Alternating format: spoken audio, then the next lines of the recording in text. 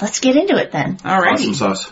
I ask that the gods and goddesses of our respective paths bless this circle so that we may be free and protected within this space. And if you have this one word, pagan or paganism. For the pagan community. Exactly. The big umbrella. And that was fucking fantastic. Best podcast ever. Hey! To each other. Three pagans. Exactly. We're three pagans. And a cat.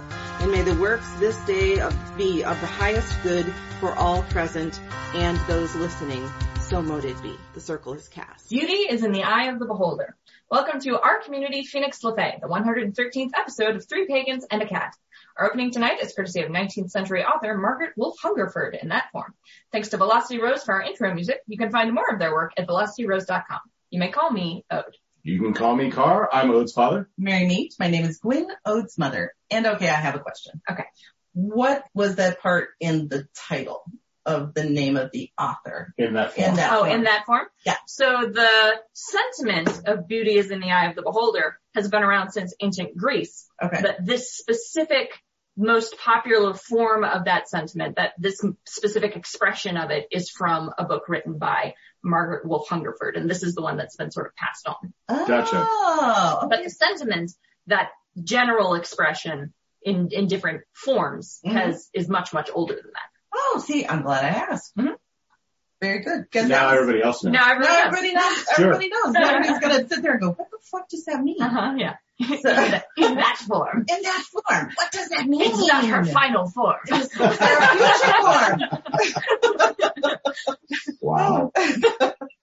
Margaret Wolfe Hungerford, the transforming author. Oh, she could be a Time Lord. That would be interesting. Okay. All right. So, housekeeping. Yeah. Housekeeping. So on the patron front, we have a kitten. We love you, kitten. Greetings, kitten. And we have a hunter, Sean the Heathen Hedge Witch. Oh, welcome to Sean the Heathen Hedge Witch. That's right. There we go. That's it. That's the new people. Cool. Yeah, very cool. And of course, all love and thanks to all of our patrons who help keep us going and to all of our listeners because we love all of you. Mm-hmm. Yep. So on Sundays at 2 p.m. Eastern Standard Time, I do a Zoom call with anybody who wants to show up. Today was basically me and a harem of women. So it was very interesting. Finn didn't join you, no. No Finn, no, Terrence.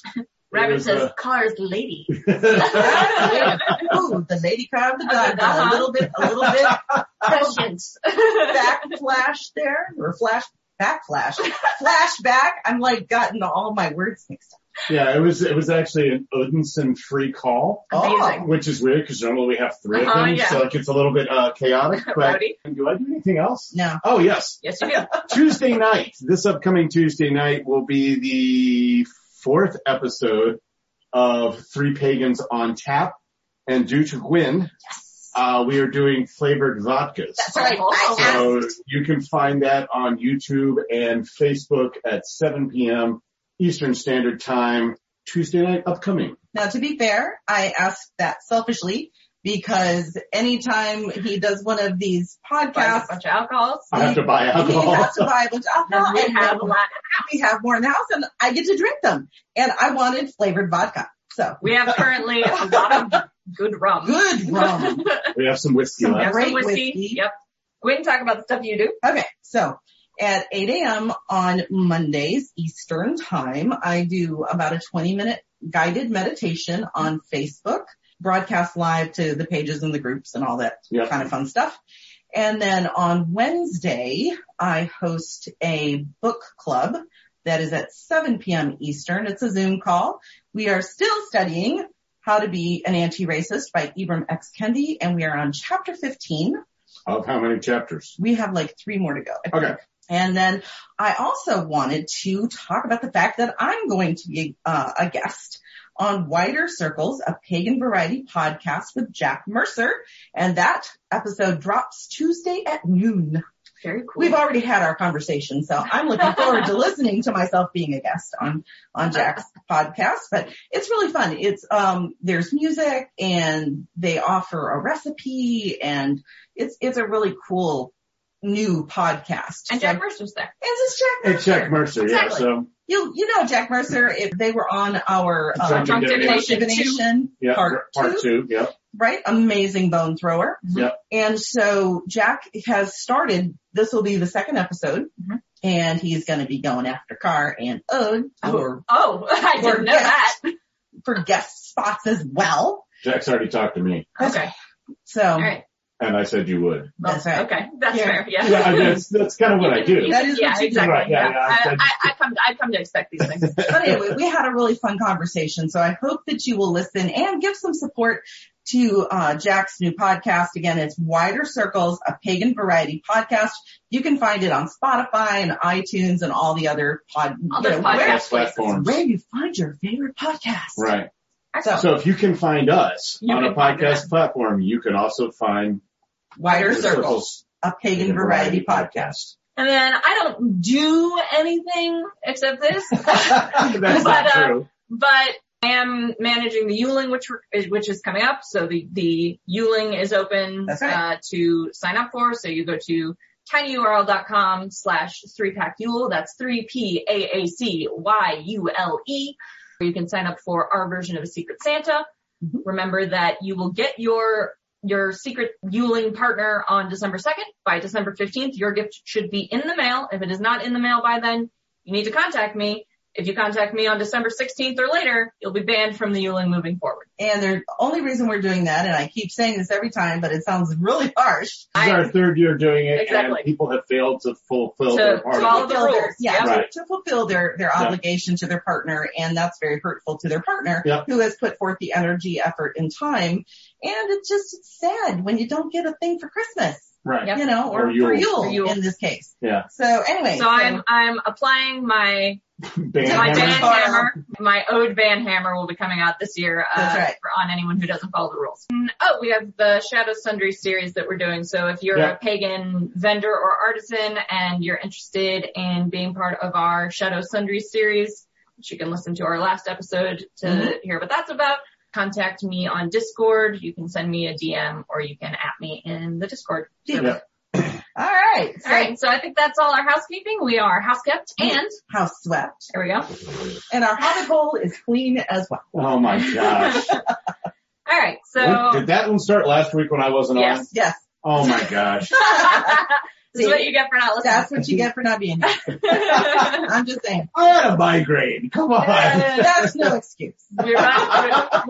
we run wild in your absence. That's right.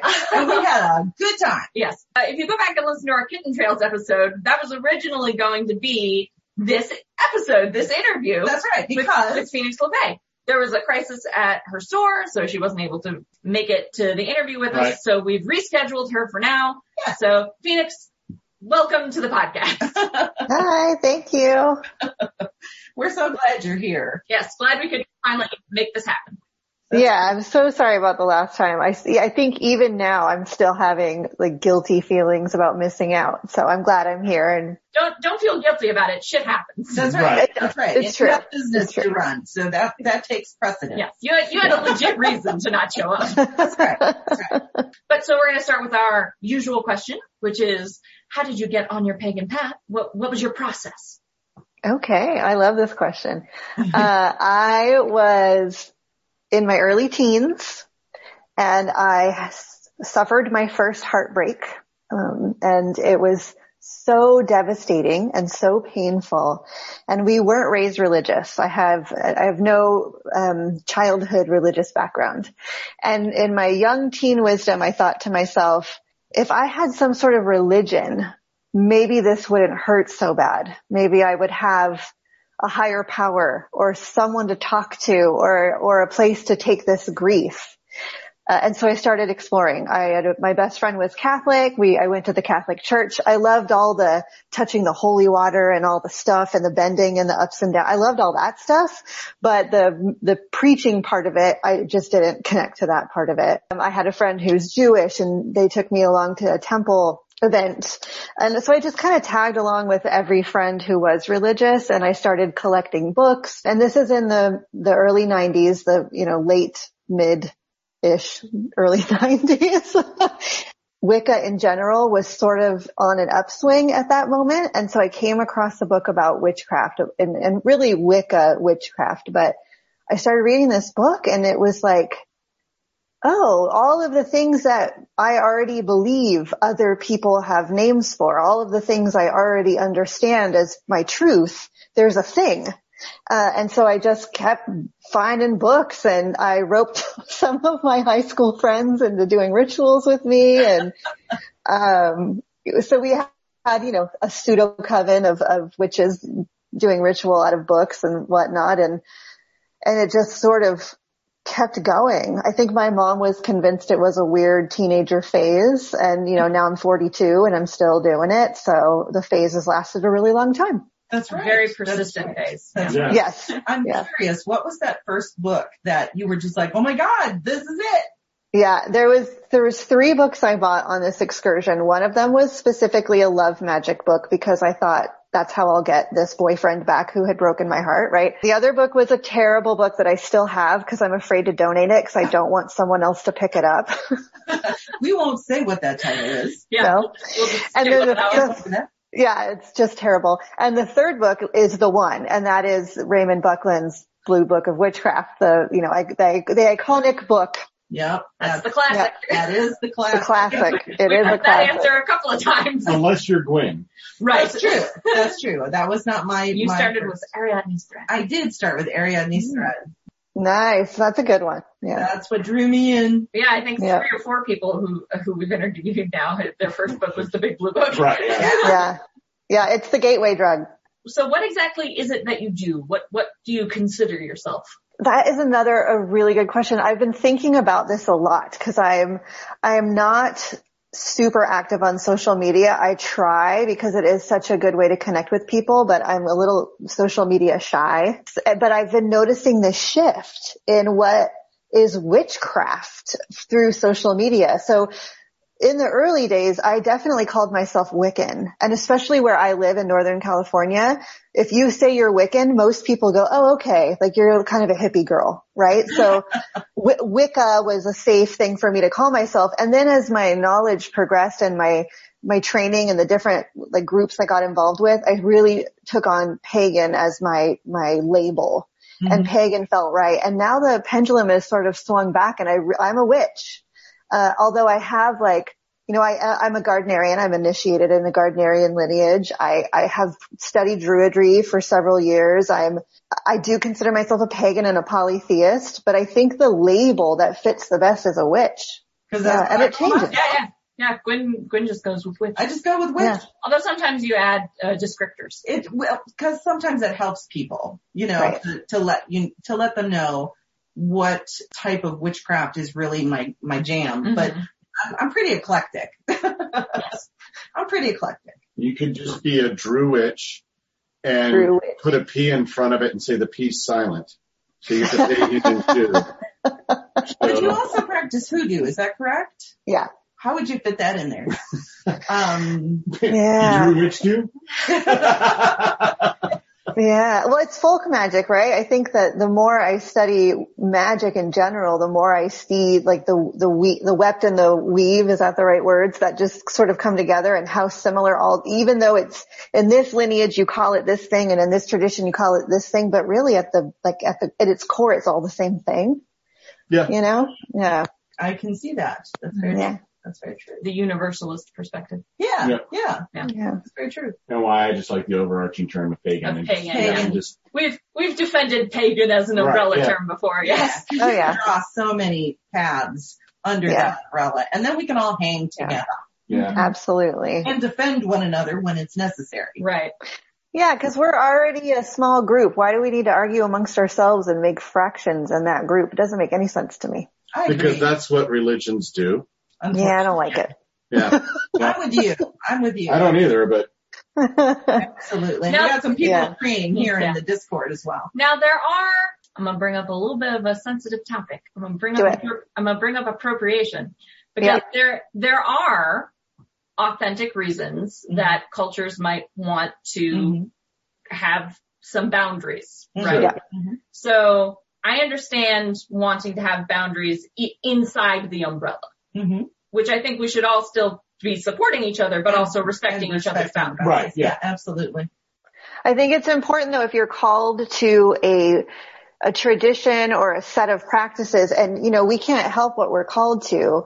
And so it's important to go to the elders or those that are teaching in that lineage and get it from the source rather than trying to, read the things on the internet that might give you that same information, but actually going to someone who can teach you and train you in that lineage sort of breaks that concern around cultural appropriation. At least I think. I know it's a very, very complicated topic, but it's about respect and understanding origins and practicing in the right way so that you're not offending those practitioners or those gods or the spirits of that tradition.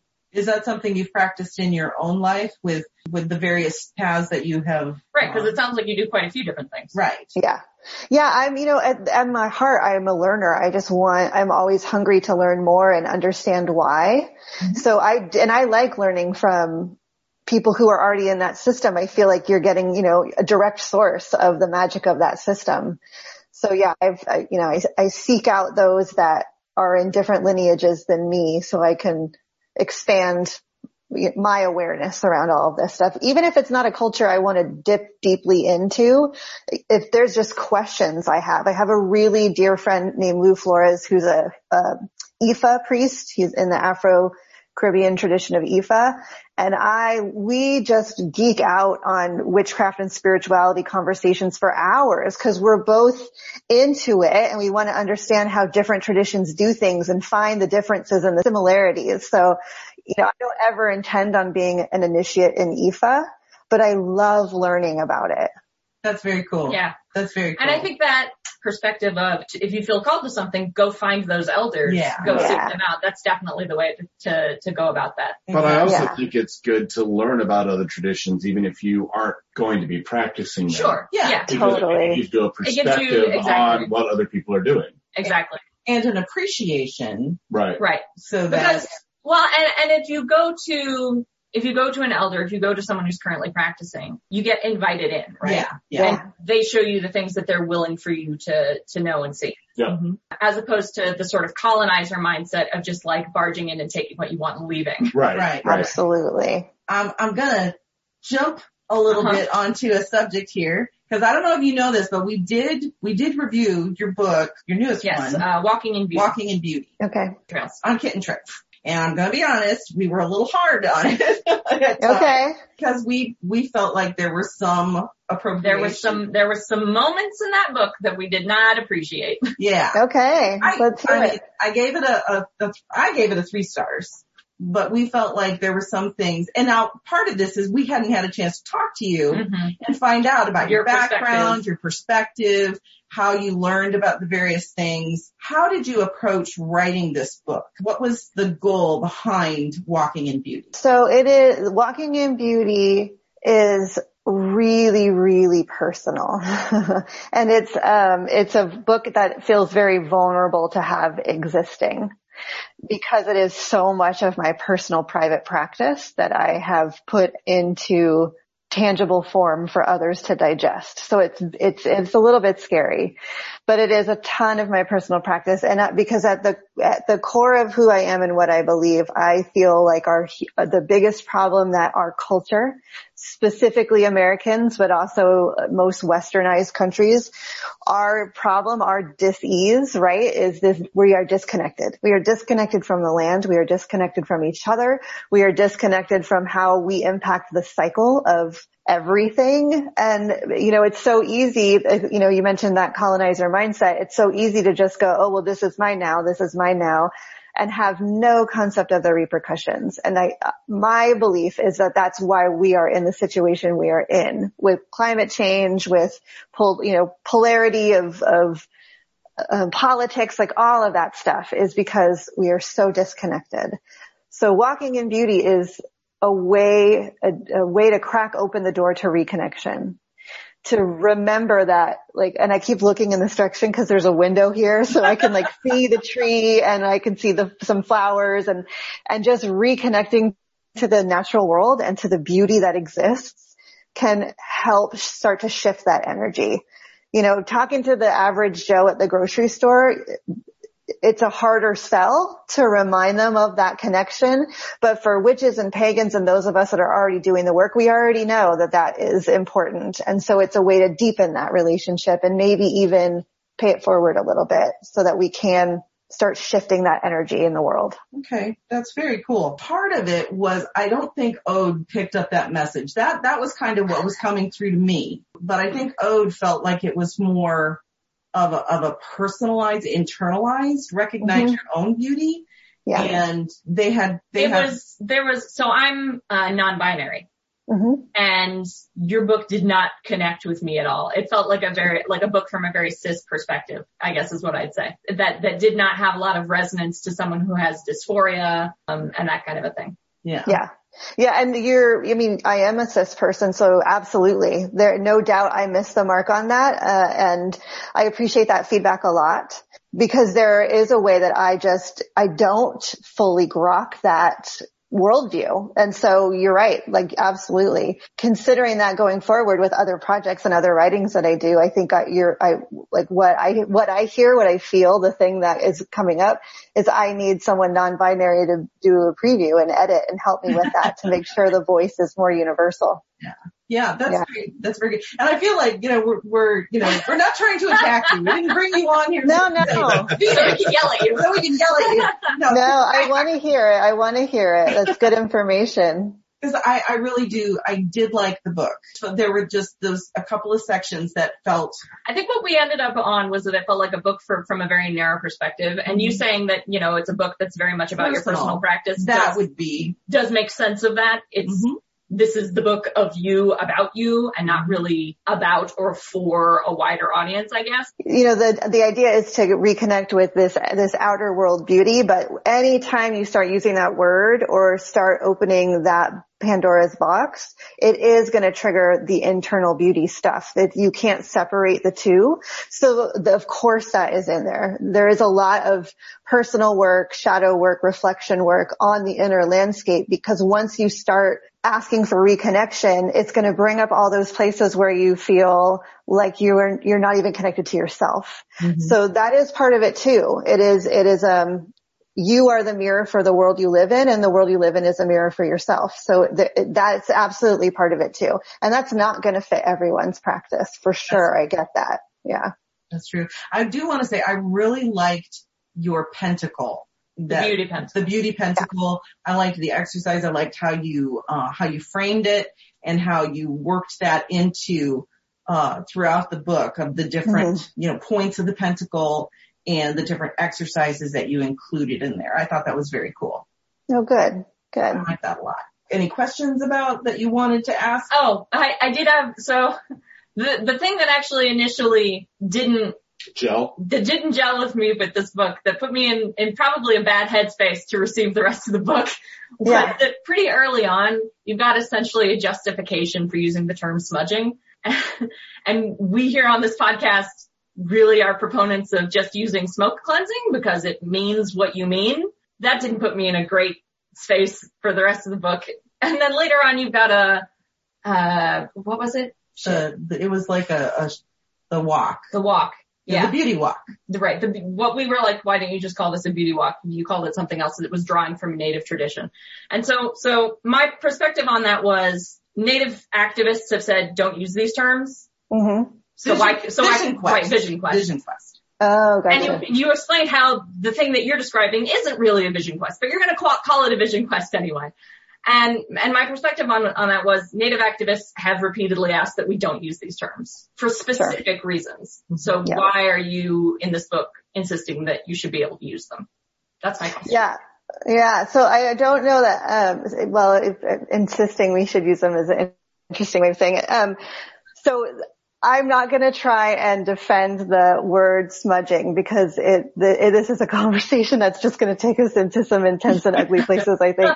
And I do try to use sane, which is more of a Celtic European UK word rather than smudge. I got a lot of pushback from editing, like no one knows what sane is, just use the word smudge. So, you know, part of this is me and part of this is what my editing team prefers, you know, what my publisher will let me do. Yeah. So I don't really know what more to say about that. I know that the use of that word, I saw in other reviews about the book that people had feelings about that too, but it is an English word. It's not a native word. No, but it describes a native practice. All right. I'm just saying. Yeah. This is an established argument. Yeah. And smoke cleanse and saning, like this is a practice that is used by spiritual traditions all over the world from the beginning of time. Yeah. Absolutely. So just for some clarity, because I'm not currently married to a Native American, but my ex-husband is Native American. My daughter is Native American. When we were together, I was involved with very, very many ceremonies and intensives and retreats because I was considered part of the tribe while we were together.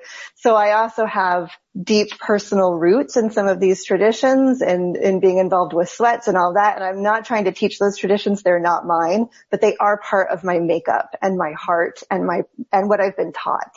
So yeah, I mean, I hear that about the word. I understand the feelings around the word. Yeah. I think we're just going to blame Llewellyn. We're going to blame the publisher. Because honestly, I like saning as a word. I've not heard that before. And we've got weakening and smoke cleansing. And the thing, our whole thing is, you know, okay, it's been made clear that we should start using other words. And you attempted to do that and you were thwarted.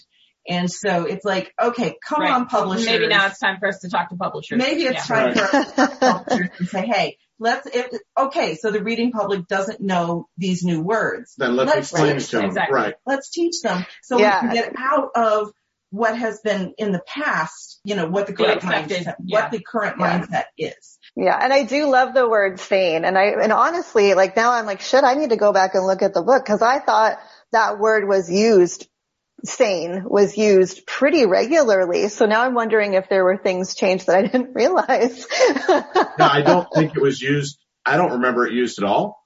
Okay. It might have been used once or twice, but smudging was really prominent in the book. Yeah. So. Wow. Okay. Cause I'm cognizant of that. So I definitely, that's something I need to have some closer awareness on my next book and make sure that doesn't get adjusted. Yeah. So anyway, we're gonna move on from this topic because I don't want you to feel like we're attacking you because honestly, you've put your heart out there, you've explained it, and I think this answers a lot of our questions. So I thank you very much for doing that. Sure. And like I said, I really loved the whole beauty pentacle. I thought that was really cool. And thank you for putting yourself out there. That's a scary thing to do, you know. Yeah, it's a very personal journey in that book. Yeah. So please accept our. I mean, I don't apologize. Okay. our thanks for being willing to talk for being about open about this. Yeah. Oh yeah, absolutely. I love to hear the feedback, good, bad, or otherwise. Yeah. Cool. But this is only your most recent book. You've written other books. And you got more coming. Yes. Yeah. I have What Is Remembered Lives was my first book through Llewellyn. And then Gwion and I have a book coming out, I think in February, called Life Ritualized. And it's all about rites of passage and ritualizing everything. That is so cool. Especially since you mentioned when you were a teenager looking into Catholicism, really enjoying the ritual of that. And I think that's something that a lot of people do enjoy. There's a lot of things that are very appealing in ritual. And I think that's important for people. Things that you can call back to, and especially if you're having a hard time in your life, you can do this ritual and it'll bring a sense of peace or and you talk about finding beauty. Yeah, exactly. Yeah. I don't get ritual at all. But maybe that's because being raised Southern Baptist, it was like first, second, and fourth verse of the hymn and the chorus 3 times and then listen to somebody speak. Yeah. And then you have first and last verse of a hymn and the chorus, and then you're done. And then you're done and you have coffee. Yeah. Right, exactly. So I don't think that, we actually had a ritual when I was growing up. It's just not a thing. It's not a thing, yeah. Now I did when we were in the Lutheran church. I guess we had mini rituals. Catholic like. Yeah. But is there more you can tell us about this book that's coming out in February? Yeah. And I would encourage you to look at maybe where there is more ritual in your life than you realize. We have, and one of the sort of mainstream mundane things that we write about is this rite of passage of getting your driver's license. And it's a huge rite of passage that people go through, not always at the age of 16. There's different layers to that cycle of a rite where you have to study and learn and practice and take this test. Mm-hmm. And if you're a parent or a guardian of someone who is watching someone go through that process, you're imparting your knowledge and sharing what you've learned and helping them develop the skills that you already possess. And then there is a little bit of potential some sadness, like watching that being that you've cared for take a step closer to adulthood and take a step to be in a potentially dangerous situation, driving a car and all of the cycle of that. And we have this whole huge rite of passage that most of us are familiar with, mm-hmm. that we don't necessarily ritualize, but it is this ritual. So there's all kinds of mundane things we do probably on a daily basis that we might not think of as a ritual, but really if you get down to its bare essence, it is. So we're just like some of the point of this book is to look at those places where maybe you are doing ritual all the time and not giving it that, the beauty of that word that you're performing a ritual, and maybe to take some of those things like getting a driver's license and making it more of a big deal, making it more of a ritual. And there's, I don't know how many rituals, a lot, at least 60 rituals of, if a pet crosses over or a hand fasting or baby blessings. And Misha Magdalene wrote a whole section on coming out and having a coming of age for someone who is identifying as feminine, masculine, or non-binary. So we really, from birth to death, we try to touch all of these places in between and hold those rights that we all experience as part of life. So basically you're writing a pastoral manual in a way. Yeah, I guess you could look at it that way. Sure. Yeah. I mean, because I used to have one. Yeah, I had one that covered all of that kind of stuff. How to do all that. How to do a funeral, how to do Scuba says, I've always been intrigued by the idea of ritual, but the ones that were handed to me by the Protestant church didn't do anything for me, which is part of the appeal of paganism. Owl's Perch said, ritual has a strange connotation for me because of my mental health condition. I'd be open to hearing another perspective in the pagan space. I just hope the disclaimer is to always live in the gray, even in ritual spaces. Yeah, I am a fan of living in the gray always. I think that the world is not binary, and the more we try to make it so, the more we run into problems, Mm-hmm. So I am a fan of the gray. The Gardnerian traditions, the other traditions in Wicca are very binary because of mostly of when they were created that was the thing of the time. Our society is moving into a more open understanding of gender and sex and relationships and all that. Is this something that you guys are looking to help promote, this idea of, it doesn't have to be a binary ritual. It can be in the gray. It can be open. Absolutely. Absolutely. And it's, my feeling on witchcraft paganism in general is that we all practice a intensely personal practice. So what works for me and what I do may not work for anyone else in the world. And that doesn't take away from what I do. It doesn't mean that what I do isn't any less valid or any less effective. One of the things I say to my students is, did it work? Then it worked. You don't have to follow someone else's formula. It's so intensely personal. So we do have these rituals laid out very much in the gray so that any person, shape, need can fit in. But there's also a whole chapter on creating your own rituals. Mm. So how to paste together a ritual to sort of follow a format that, works for you, and how to acknowledge the rites of passage that in your life that are important. Maybe a coming of age ritual isn't important in your life. Maybe it's this whole other thing. So how do we build a ritual for you for that process? It's a lot of the book is about finding your path, your rhythm in ritual. Because not every ritual is going to be right for every person. Absolutely.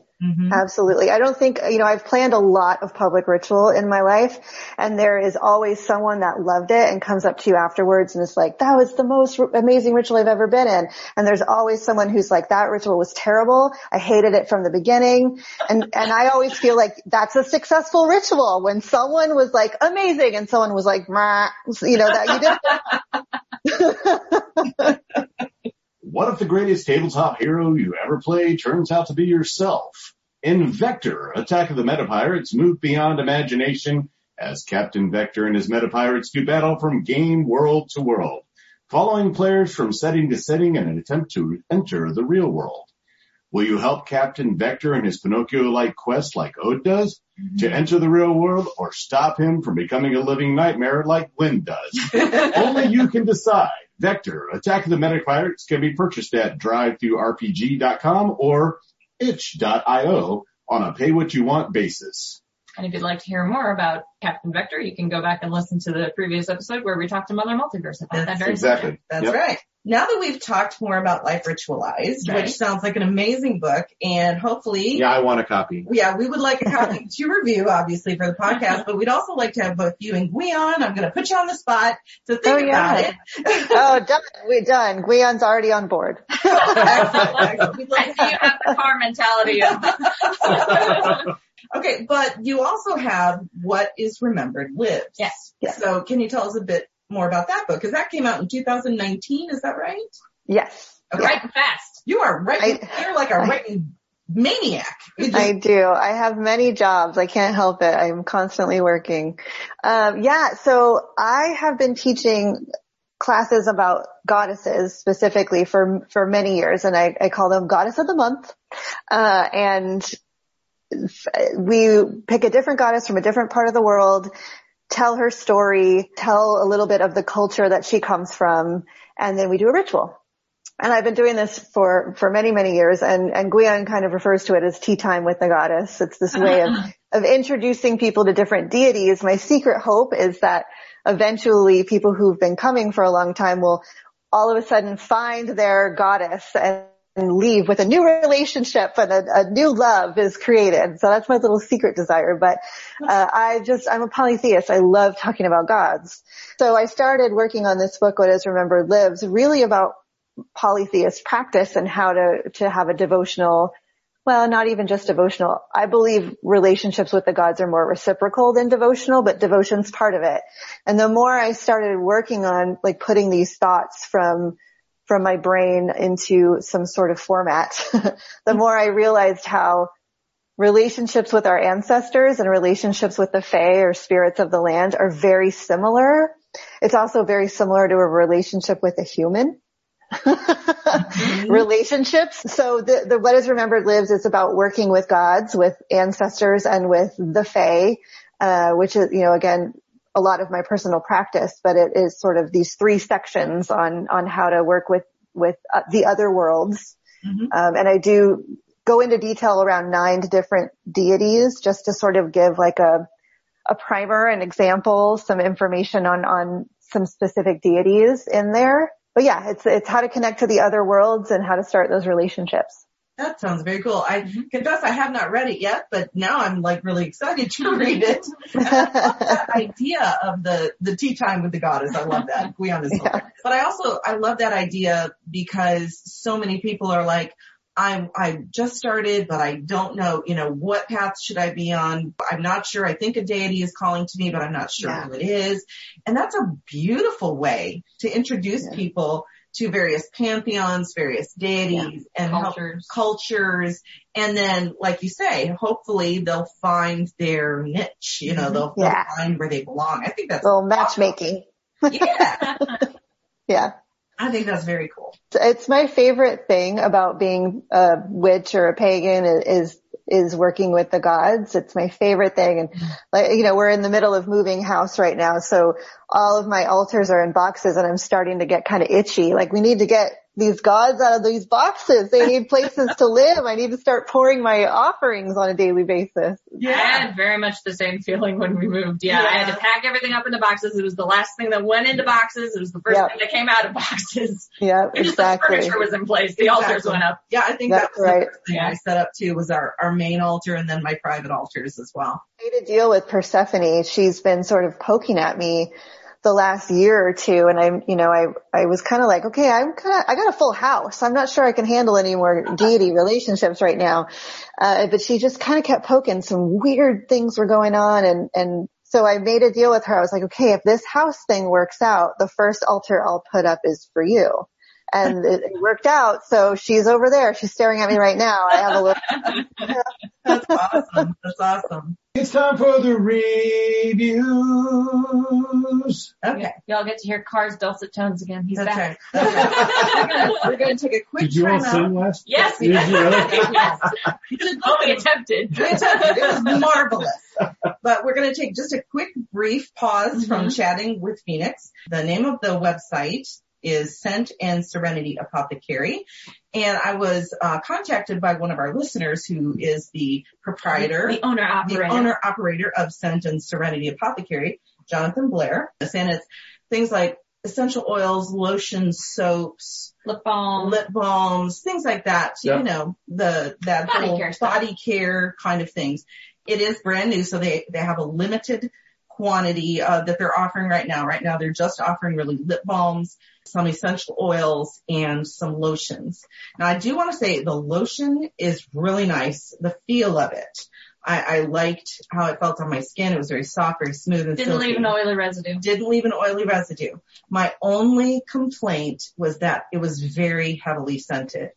It was so strong. I'm not kidding. I washed my hands 4 times and could still smell it. So and it would be too strong for Carl. It would be too strong. So that was it's not an unpleasant scent. No, it's a nice scent. It's just very strong. Yeah, I think this is called Fruitful Abundance. Yeah. It's just incredibly strong especially for me. I tend to be a little sensitive when it comes to that. Like if this was an unscented lotion, I'd be all over that. Or if the scent was if it was less, if it was toned the same down. scent, but just smaller. Yes. I don't know. I just want to sit around and sniff it. That's very unusual for Car. Well, but for me, it reminds me of making mead because it's fruit. And so I'm like, I'm at work and I'm here. Put this into honey. That's right. I'm not putting in some honey. Yeah. So that really was my only complaint. Now, so I would totally get that if it was unscented or just had a lighter scent. Now the lip balms I love. Those are great. They feel great on, the skin, and the scent is nice. I think one was flavored, one was not, and you had the choice. And I loved both the lip balms. So I highly recommend the lip balms. And if you're not super sensitive to scent, you probably will enjoy it. Or if you want something where the scent is going to last all day. Yeah, or if you want something where the scent is going to last, then you would probably really enjoy the lotion. So I have a question. Okay. Have we kissed when you've had the lip balm on? Yes. Then the lip balm's great because I didn't notice. That's one thing I fucking hate. Yep. Yeah, he hates because they feel greasy, and this does not. It doesn't leave a greasy feel on your lips. It's very, it softens your lips without making them greasy. Yeah. So I highly recommend it. So it doesn't sit on the lips. No. It is absorbed. It absorbs and it helps. Yeah, so then it's helping your lips as well. Nice. Right. So I totally love the lip balm. I'm hoping that, hint, Jonathan, make an unscented version for me. But I will buy it from you because I love it. But so overall, I would give, because they're very, very new. Like I said, limited amount of stuff they're offering. A baby store. It's a baby store, but I feel like, it deserves some attention. Yep. Needs to grow. So become a strong child store. Yep, and the child store. The website is scentandserenityApothecary.com, and that's scent-and-serenity-apothecary.com. Could you just call the store --.com? No. The bitch just Googled Scent and Serenity and it came right up. Oh, good. That's Rana, for those of you who are unaware. Yeah. And Finn says, that's it, ordering some for the spouse, hate the greasy lip balms. There you go. Yeah. There you go. After he laughed hysterically after we talked about the kissing. Yeah. Oh, the kissing. Kissing. The kissing, icky. So that's it for the reviews. There you go. And since we're on the subject of stuff, Phoenix, you have a store. That's right. I do. So tell us about your And there's store. dashes in the website, actually, which is funny. We're talking about it.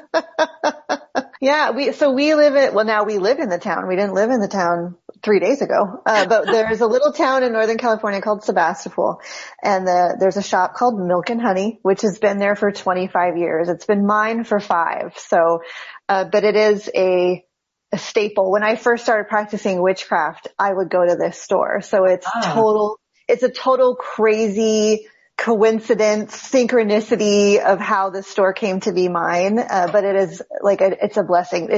It was always this fantasy dream that I was never going to pursue it, because it was like, oh, it would be amazing to have a witchy shop. I would love to have a witch store, but it wasn't a real thing I was ever going to pursue. And then all of a sudden it was like, here you go. You now have a witch store. So yeah, Milk and Honey, milk-and-honey.com. That would just be dash. Dash. Yeah. Why didn't we think of that? That would have been so much easier. And we do have a lot of stuff online, but not everything, because it is like a come and check us out type of store. But it is really awesome. I'm not going to lie. It is really awesome to have a little shop and to have people come, like, newbie baby witches who are looking for advice on how to start, to practitioners who are stuck, to people, looking for spell ingredients. Like, it is, every time I'm there, I'm just so fulfilled. And because it's been there for 25 years and it's been this shop of spirituality for 25 years, it's got a vibe. And, there's a couch in the back where people come and chill and read their tarot cards. And we have a community altar so you can light candles for whatever purpose you might be needing prayer for. And yeah, I love that. That's very cool. I love when pagan stores become those kind of community zones. Exactly. So, I have visited a couple of times, and if I remember correctly, you make some stuff, like some personal items that people can buy that are well, I have a goddess line, which is, we have Aphrodite love stuff, Aquanian, tranquility, Lakshmi abundance, Hecate protection, and the other one that I'm not going to remember, and that goddess is going to kick me in the butt later tonight. But they all have a bath and an incense and a spray, which is, sort of a non-smoke incense that's been actually growing in popularity. A lot of folks are looking for things that are smokeless. Mm-hmm. So we have that. You have a dorm or something. Yeah. Or for folks who are in the hospital or have, oxygen needs or different health needs that can really come in handy. Mm-hmm. We also make little charm bags and herb mixes that you can use for baths or cleansings, things like that. And I feel like I'm forgetting something else, but yeah, I make a lot of stuff. And it's fun because I'm the type of witch that likes to get my hands dirty and do stuff and play in the mud a little bit. So it is fun to make stuff. Is Bridget who you forgot? Yes, thank you. She's my patron too. Brigit's cross right on your wrist. That's so funny. Oh my God. I went to the website and I'm like, who does not? Oh, that's who wasn't mentioned. I'm Julia. Bridget has been my patron for as long as I've been practicing witchcraft. So nice. I feel ya. Nice. So how has COVID been treating you with with and your store, with everything? Yeah. We were closed for 3 months, and so that was rough. But Glenn and I both have a lot of dear friends all over the world, and so our online orders all of a sudden went from nothing to something. So learning how to run an online business was what I was doing during the lockdown phase of all the COVID stuff. And it's kind of been a slow build back. So I would say, where are we? October? Yeah. September almost felt like normal, except for the mask wearing and the hand sanitizing extra and all that fun stuff. It almost felt like normal, and knock on wood, because so we'll see. The holidays are going to be weird. I don't know what the restrictions will be for the state of California or our county. Apparently, I just heard our county is the only county in the whole state that's still on the you're in trouble list. So That's not fun. So I don't know. We're hanging on. We're doing okay. That's good. Yeah. I think 25 years being in the community, we definitely have community support, which is just outstanding. It totally warms my heart to think of the support we have. And Cara's just showing me the soaps on your website, and I want some. Yeah, so I think our next round of soap will be bought from you. We're going to take it in order. I know. Awesome. Like I said, I've looked on your website and go, I want that. I want that. I want that. Yeah. So yeah, I think we'll be doing that soon, hopefully. And then probably reviewing them. And that's how we do. Yeah. That's how we do. Yeah. I say, is this soap sufficiently scratchy? Yes. There is I saw it. Yeah, scratchy soap. So I'm gonna get that one. Oh my God. Nice. Rana has said, I live in the uber liberal Bay Area in California, and I don't have a ton of stores around me either. Milk and Honey is about an hour away though. I may have to go check it out. Yep. Yay, come visit. Yeah, send me a message when you're coming so I can make sure I'm there and I can say hello. There you go. Hey, there you Yeah. go. Join our tiger, Alora Driver, with the music of Aqua Girl. Aqua Girl is an indie pop musician with a very chill, listenable synth tone, married to lyrics that are by turns both hopeful and honest. All of Aqua Girl's tracks have their charms, but odes suggest Harvest Moon, an examination of the interplay between the poles by the way of the moon. You can find Aqua Girl at aqua-girl.bandcamp.com.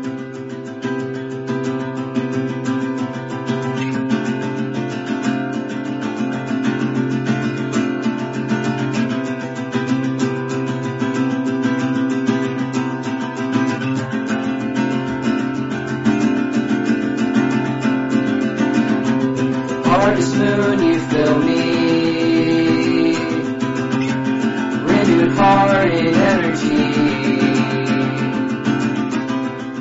It's all in dashes today.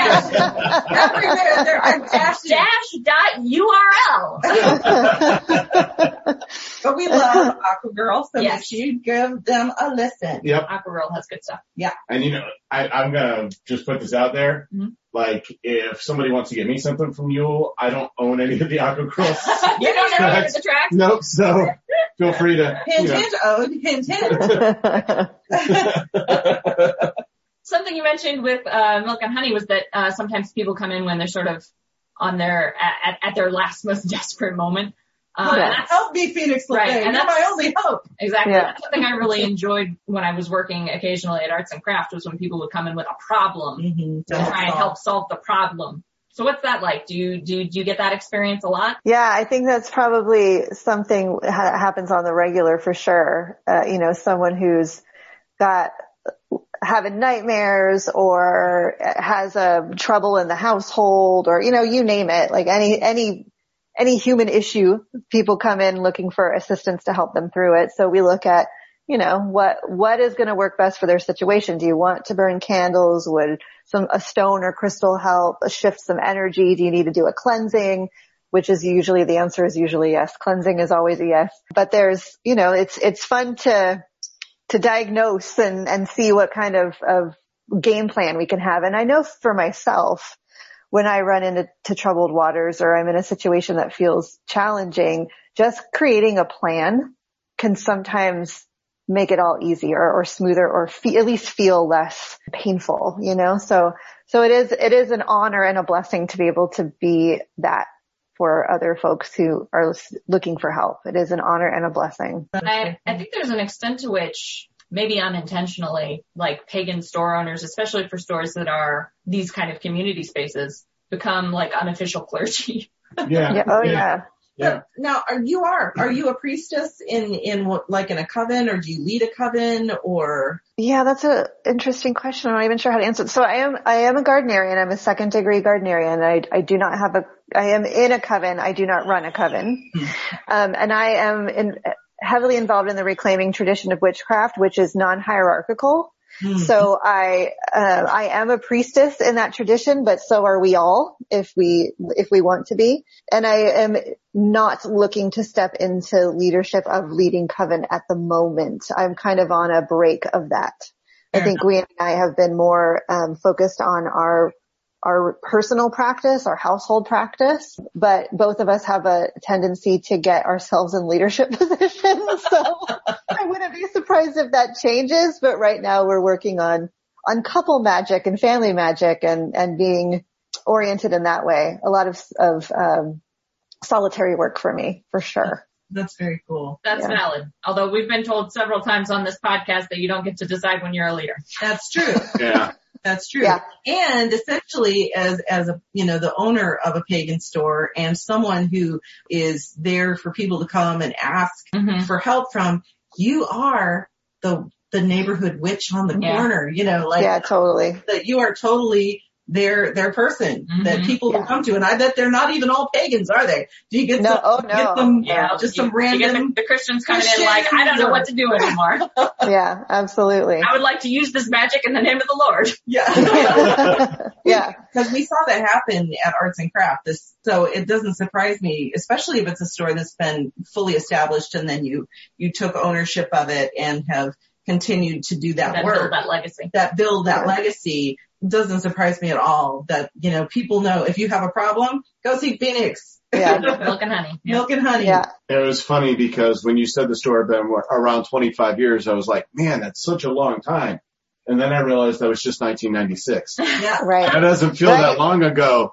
But that's the year I graduated high school. So, I'd only been practicing for a few years myself at that point. So yeah, it's crazy. Yeah. And Ode was 6. Yeah. So I was a young child at that we point. were significantly older than that. Yes. Politely.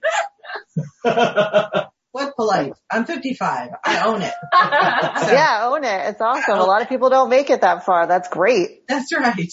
I'm quite honestly surprised I made it past 21. Honestly, so much.